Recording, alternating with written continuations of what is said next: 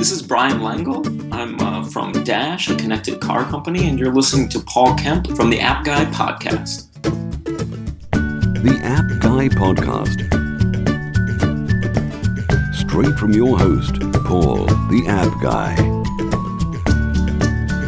Sharing his app entrepreneur journey with you for your enjoyment. The App Guy podcast. And now, Paul, the App Guy. Welcome to another episode of the App Guy podcast. I'm your host, it's Paul Kemp, and I am thrilled to be joined all the way from San Francisco. His name is Pedro Rico.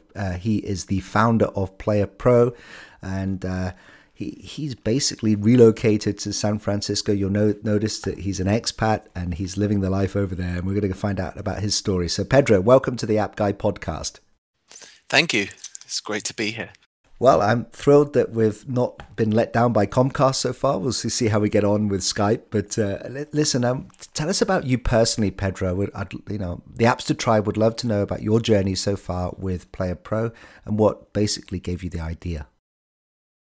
Great. Well, as you can tell, I'm a former resident of London. I grew up in London. It's my hometown. But my parents are Spanish. They're Spanish immigrants. My dad moved to London to learn English, and 30 years later, he was still in London learning English. So I do have Spanish heritage, but London was my home for many years until I moved to San Francisco about 11 years ago. I started off at Ericsson. When I came out of college, I graduated with a computer science with business degree at Queen Mary College in London, and I was very passionate about mobile phones and mobile phone technology. And this was back in the late 90s, when WAP was the thing of the day, and it was the very first mobile internet handsets were coming out. Initially, I was working on mobile networks with Ericsson, but I was very passionate about handset development, and I sent a bunch of emails around Ericsson to see if I could get involved in those handset development operations.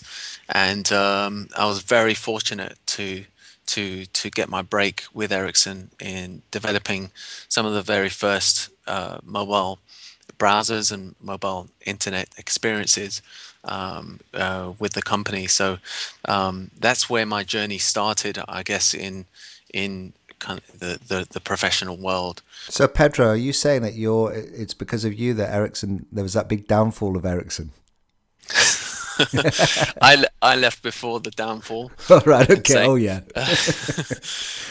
It's amazing though, isn't it? That such a powerful company in mobile as well, and just how they fell off a cliff. It's very interesting actually, because I joined Ericsson. I was a fresh engineer. I wasn't. I didn't really have a lot of experience under my belt, but I joined with a group of 30 other engineers. I'm sorry about my mobile phone going off. That's okay. I mean, we live and breathe by mobile phones, so if you need to get it, please feel free to answer it. It's not an Ericsson by any chance, is it? No, it's not an Ericsson. Unfortunately, that brand of mobile phones is defunct. But Ericsson at the time was a leader in mobile phone technology and also mobile phone handsets. It was a battle between and Ericsson, and it was really as we started to move from circuit switched mobile telephony to packet switched mobile telephony that the center of gravity started to shift from European companies over to US Silicon Valley companies. Pedro, this is very interesting. You're the first person in 133 episodes to start talking about the packet switch. Now, I'm unfamiliar with this technology, and you're going to have to help me out here. Could you explain that a little bit more? Because I think I'd love to know, why there was this big shift towards the the US and away from the Europeans like Nokia and Ericsson? Well, Ericsson and Nokia, um, they were mobile phone manufacturers, as we know, produced mobile phone networks. And so, when even today, when you make a phone call through your phone, through your mobile phone, you're likely using, Ericsson technology to do that. And uh, the difference between circuit switched and packet switched technology, in a nutshell, is that is kind of the difference between analog and digital, communications. Although circuit switch was a digital mobile phone technology. Basically, with packet switch, your phone calls go through the internet, rather than through circuits that route your calls and create direct links between phones. Right. I don't Well, know there you if that go. explains that That's, no, right, that's and I'm probably interesting. not the best person to kind of give you a crash course on that, but that gives you a kind of a overview of what started to happen, in the late 90s, early 2000s. Yeah, because we often look at, I guess I'm trying to think, it was probably 2007 maybe, whenever the iPhone was introduced, we kind of look at that as the pinnacle of the transition from, the likes of Nokia and Ericsson towards the smartphone era. But if you're saying that part of the switch was because primarily that there was this change between switching to packet switching, then I honestly didn't know that. And this show is all about educating us. So appreciate that heads up there. So, Yeah, I think it's a factor. It's one of the factors. But obviously, mobile internet opened up a new wave of possibilities and capabilities of various mobile devices, which at the time were really either a mobile phone where you could text, or a PDA where you could do many more things. And what happened was that some companies like Apple identified, and even Ericsson at the time, they had the MC 218 and various other devices that kind of fused PDAs and mobile phones, back in the day. But the companies like Apple identified opportunities that Ericsson and Nokia didn't. yeah, I mean, now, see, we're going to have to go on a nostalgic walk here. I mean, apologies to all the Appster tribe listening because I can't help myself. I actually owned a PDA, one of those Hewlett Packard Windows PDAs, in fact, and it was, I remember those, with the stylus. And of course. And so I feel really stupid that I couldn't predict that there was going to be just this overwhelming, move towards what we now have. And but at the time, it was kind of something I picked up, and you had to sync it every time with the computer, and maybe you'd have like out of date some articles to read or blogs or some newspapers online, but it was. It just, I don't know why, but it wasn't wildly useful for me. It was kind of a novelty, but, the way I live and breathe with my phone right now, why couldn't people like me predict that these were going to become, what we have now with smartphones? And that was, we're talking about sort of 14 years ago now.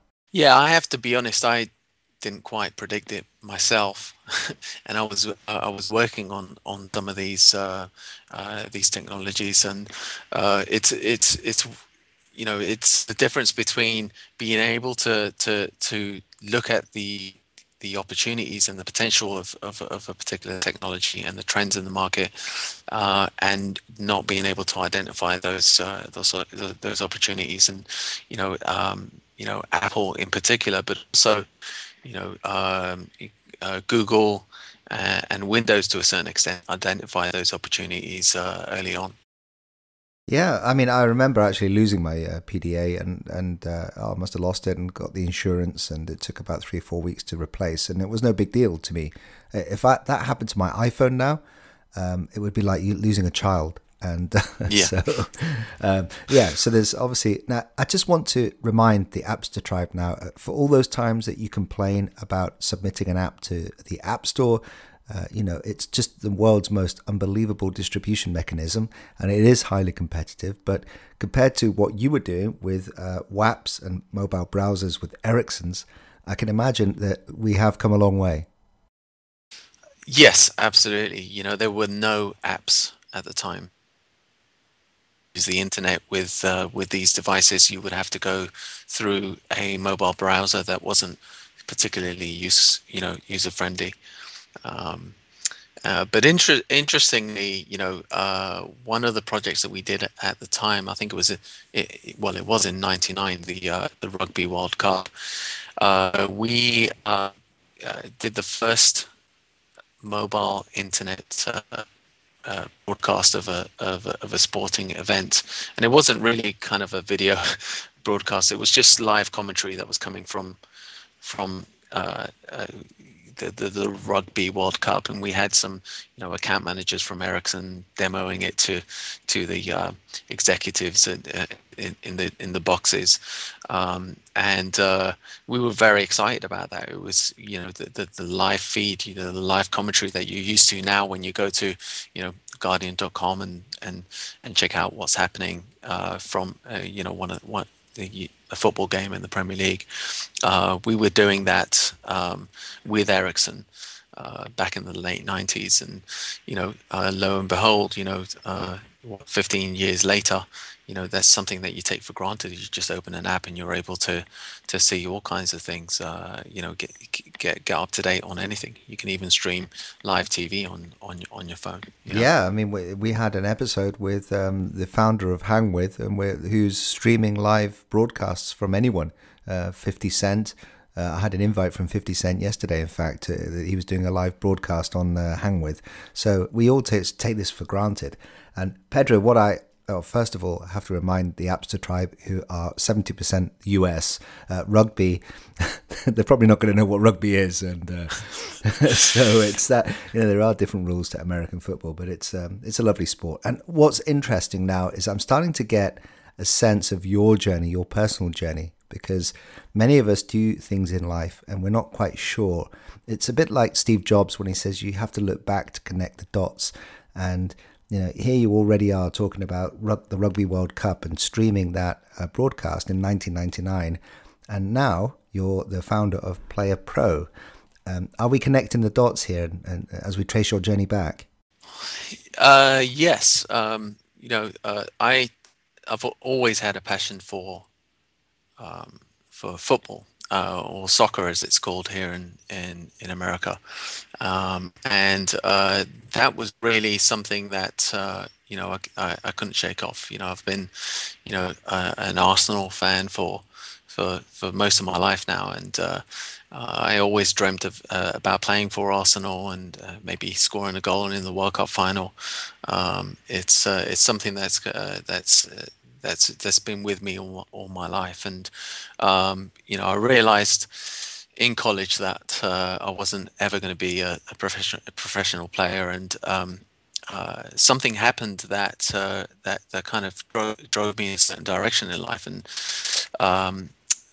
what happened was the club that I was associated with as a child, the Paddington Boys Club, needed a coach or a manager for a under 14s team, a football team. And I said, well, I know football, I can do this. And I decided to coach the team. And some of the kids there were kids that I played with, in the park. I'd get home from school, get my uniform off and go to the park and play football. And so some of those kids I already knew. And so it was a very personal connection for me to be able to, try my wits out at football management, but at the same time make a contribution to my local community. So, Pedro, I think we're probably best at this stage of the interview that the Appster Tribe want to know what PlayerPro is all about, and perhaps you can spend a few minutes just describing what it is it does for the community and for the world. Of course, fast forward 17 years later, and I'm still a football coach here in America. For the last 5 years, I've been coaching at a very, very nice school, very prestigious private school called Head Royce School. And a couple of years ago, I realized that I had this wonderful 17 or 15-year career at the time in soccer, and I didn't really have anything to show for it. And so what PlayerPro is a social network that allows you to automatically build your own timeline in soccer, your own visual timeline. And the way that it works is that every time you play a game, if anyone at your game takes a picture or a video, or if you update the score of the game or add a stat like Pedro scored and Paul assisted, it builds your timeline automatically. So it really is kind of like an IMDb or even a LinkedIn, but for football or soccer as it's called here in America. Yeah, it sounds fascinating. I mean, when you said timeline, I'm hoping to get an interview with Noah Kagan, who is the guy who, technically speaking, invented the Facebook timeline. And and also I'm thinking back to one of the previous episodes with XS Apps, and the founder there said that it's a little bit like TV. When TV first came out, there was only like 3 channels, then 4, then we got really excited. There was a 5th channel here in the UK. And social networks and apps are a little bit like that. There's basically, as the market matures, there's more options and we get more of what we need. And you're just kind of living proof that there's a real demand for specific timelines such as PlayerPro that can't be addressed with Facebook or Twitter. Yeah, there are kind of there is a market and an opportunity for these kind of very specific niche, if you like, products that focus on particular verticals. And I definitely believe that sports and in this case soccer, because we are eventually going to spin off to other sports, but sports is a market that right now is particularly in the participation segment of the market. There is no clear leader, and there is no one who's driving this innovation. Professional brands, professional players, professional teams take for granted all of the resources that are available to them. They have broadcast television, they have journalists, they have these massive media and PR machines that help promote their brands and help them thrive. But on the amateur side, we don't have those capabilities. We don't have the ability to create a sustainable model for our teams and for our leagues and for our clubs, or even for ourselves as players. And so PlayerPro is really about empowering everyone who participates in football to kind of have their own career, their own contribution to the world of football.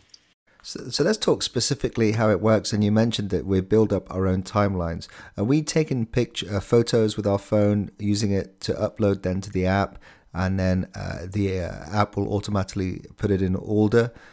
Do we have to, I guess, make a note of the game that we're playing, or the side that we're playing against, or the league that we're in? Well, quite simply, it all revolves around the game. It revolves around the game of football. So, PlayerPro creates a live game feed, much like if you go to any kind of newspaper or site, see but perhaps you can't watch the game live, a professional game live on TV, and you want to go to a news site and get the latest, updates from the field. So that it creates a live game feed where anyone can contribute what's going on in that game at the time. And so, with the WPSL, the Women's Premier Soccer League, which is kind of the second tier of women's soccer in the and they're using PlayerPro. What we've found is that we have fans, we have players, we have various people at the game. Sometimes there's 100, 200 people at the game, contributing media that enriches the experience of the game itself, but also creates this narrative for the teams, for the players, and even for the league itself, and records the history of what's actually happened. And so that's where PlayerPro really kind of focuses on the actual game itself. Okay, so I get it now. So that then there's someone can create a game, and anyone can have access to that. And I guess they provide links, or you can search for it, and then you can contribute to the commentating on the game through texting, messaging, who scored, and then at the end of the game, it's all archived and kept in the timelines of the people that were there. Yes, it also serves a kind of an administrational role, if you like. So all of this information, this crowdsourced information, because if you think about it, a league, like the Women's Premier Soccer League, they have 84 teams spread all across the country. And there is a kind of administrational overhead in collecting all of the information that's coming from the games to update the website. So what PlayerPro does is it automatically gets that information, verifies it through kind of an internal moderation dashboard, and updates the website without people having to make phone calls, people having to kind of fill out forms, send emails to collect this kind of information. That's just excellent. What a great, again, it comes down to problem solving. That's time and time again on this podcast series that, you go back to many of the past episodes, and it's all down to solving a specific problem, no matter how niche you go into a market. So what we'd like to do here, Pedro, is we'd like to give ideas out to the Appster tribe, that potentially could build some apps. You've already given me quite a few ideas because, as you say, this is soccer, but you're looking to expand to other sports, and of course, it doesn't have to just be sport related. In this breakup of getting really niche into a market, so. I'm going to just ask you straight up. Do you have any other app ideas that you've been thinking about? Maybe as you're playing a game or you're in the shower, wherever. Have you got anything on your plate? Anything you potentially are thinking about in the future? Wow. That's a tough question because I'm always thinking things up. But one thing that I'm very passionate about, and it's already happening, and it's funny because I had this idea. Maybe 5-6 years ago before I, started working on PlayerPro, and it's quite simple. It's just the ability to share anything that belongs to you. Whether it's sharing your car, sharing your PlayStation, sharing various other things for a fee. Just for a little extra money. And one great example is Airbnb, where you can just share your room with visitors from out of town, or maybe kind of on a medium or long term basis. So the sharing economy, is something that still has a great deal of potential. I love that idea, and I'm going to have to say that the word share. We've talked about being nostalgic. And before the app economy came along, share used to mean exactly that. I'll share my car, I'll share my a collection of albums with you, but I want them back after a while. So share and nowadays, when you said share, it means communicate. It means I'll send you a link, or I'll email you. So it's just an observation of how our culture has changed and how that word has been taken to mean something else over the last 5 to 10 years. So wonderful ideas. Now, the other thing we like to do on the App Guy podcast in the last 5 minutes we've got you is ask you about your favorite apps. And I'm guessing that you're a smartphone user. What phone do you carry? Wow. Well, I recently switched from an iPhone 5 to an HTC One M8 because our Android app is in beta right now, and I wanted to have it at my fingertips so I could continue testing it. And obviously, I'm out there on the field all the time, so I want to be able to use our product. My favorite apps. We're going to have to ask you about the Switch. What was the Switch like for you? How was going from iOS to Android? Well, I have to say, in my house, I have a mini museum of phones that I've had in the past, and I've had everything from the Razr. My favorite phone that I've never had is an old phone. It's a Nokia 232. It's an analog phone, and I think it's really beautiful. No, don't tell me that the two. My favorite. Oh, I'm trying to remember the model number. It's Nokia 2 something. I can't actually 28 maybe, but it was the one that flipped open with the keyboard. Okay. Yes, I remember that phone. I've got that. If you wanna add it to your collection, I'd love to. I've got some. I'm sending it over. I'm gonna dig it out and send it over to you, Pedro, because and I know that we've got a previous guest who would love that because he invented an app and a site that helps people collect items. So I'll send you that over. I mean, it's never going to get used again, but it's one of my favorite. I had it for at least 7 years. Yeah, so the switch for me was not bad at all because I'm used to switching between phones. I've had Windows phones, I've had Android phones, I've had Symbian phones, various other OSs. It's a little bit it's time consuming getting used to it. Initially, as you can imagine, when you get a new phone, you just can't help playing with it and trying to configure it to something that you can live with. But yeah, it's a decent phone. It's pretty good. Yeah, it's not as responsive as I've the heard iPhone. It's got some really good features, and the speakers as well are very good on it. So give us your favorite app on there then. Maybe one that you think we maybe haven't come across yet. Wow. I guess I'm fairly boring, but I use Evernote for everything. I don't know if you're familiar with Evernote yourself. Evernote's great, but here's the challenge: is that are you using it for business cards? Yeah, that's the thing. I was using it for business cards with my iPhone, but unfortunately, they haven't released it for the Android yet. I used to have an app called Card Munch, which was I had that. Are they still supporting that? No,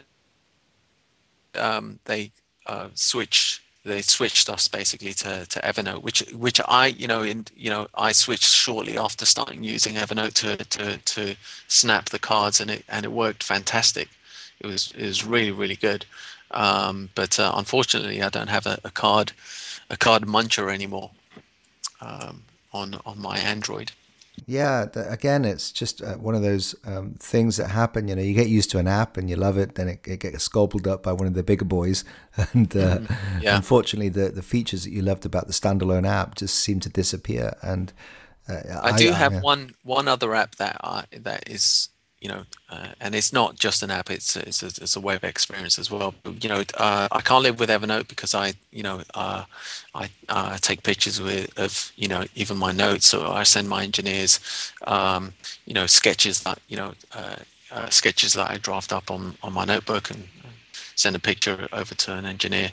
But the other app that we use quite extensively is Trello. I don't know if you're familiar with that one. Yes, Trello. I've actually downloaded it, but not really started using it, and it's something that I've really got to get. So we use this app as the mission control for our agile development system. Because we are a small team, but we need to be able to track what we're working on right now, the feedback we're getting from customers, and feed. Decide on a weekly basis what we're going to do next week. What's the stuff that we're going to work on this week that is going to give us the biggest bang for our time. So Trello really helps us with that. You can see at a glance, what's going on, with the development team, but also for things to do next. Yeah, I'm going to start using that, Pedro. So just to the I guess we should explain to people what Trello actually is, right? Yeah, well, I mean, it has been mentioned a few times on the show, and as I say, I downloaded it because of that, but I've not started playing with it. But I believe it's a communication tool, and it enables you to communicate amongst all your different team in different projects. So just a note to the apps to try listening. You mentioned Evernote, and in episode 125, if you go and search for that, go and visit the appguy.co, search for episode 125. The author of Traction, Justin Mez, he said that you can get a transcription of his interview with the founder of Evernote, and apparently it's just a wonderful chat that he had with the founder of Evernote, and given that we all love that app so much, seems like something to remind you to be able to do. Fantastic. I'm going to dig that one up. Yeah. So, Pedro, actually, you are a very inspiring developer and someone who's been through all these different evolutions of mobile. How best can we reach out and connect with you? Well, you can reach me. You can go to getplayerpro.com. Check us out and try PlayerPro. Of course, you can give us any feedback you want. Otherwise, you can reach me on Twitter. Pedro the Coach is my handle. Or shoot me an email, pedro@getplayerpro.com. I'm happy to help anyone who has a question on anything really. The ecosystem here in Silicon Valley, as they of course they're trying to see that cities like London, Berlin, Miami, New York. The ecosystem is really about sharing information, helping each other out, making connections that might be fruitful or useful for your friends and for your peers, and that's the philosophy that I have, and it's worked really well for me because I've made some fantastic friends who have given me ideas, given me feedback, shared the kind of systems and apps and things that they use to make their lives more productive and fruitful, and I'm happy to help out wherever. Well, Pedro, thank you very much for that, and I'm encouraging everybody now listening to really take you up on that, because you sound like someone who is going to be really helpful. So thank you for joining us on the App Guy podcast. It's been a wonderful journey that we've gone through, and I wish you all the best with Soccer Pro, and I'll certainly be following you on Twitter and looking for ways that I can help you in the future. Thank you very much. Thank you for listening to this podcast. Stay tuned for the next episode. If you want to be a guest on the show or suggest someone, then please send an email to info@onemob.com. The App Guy Podcast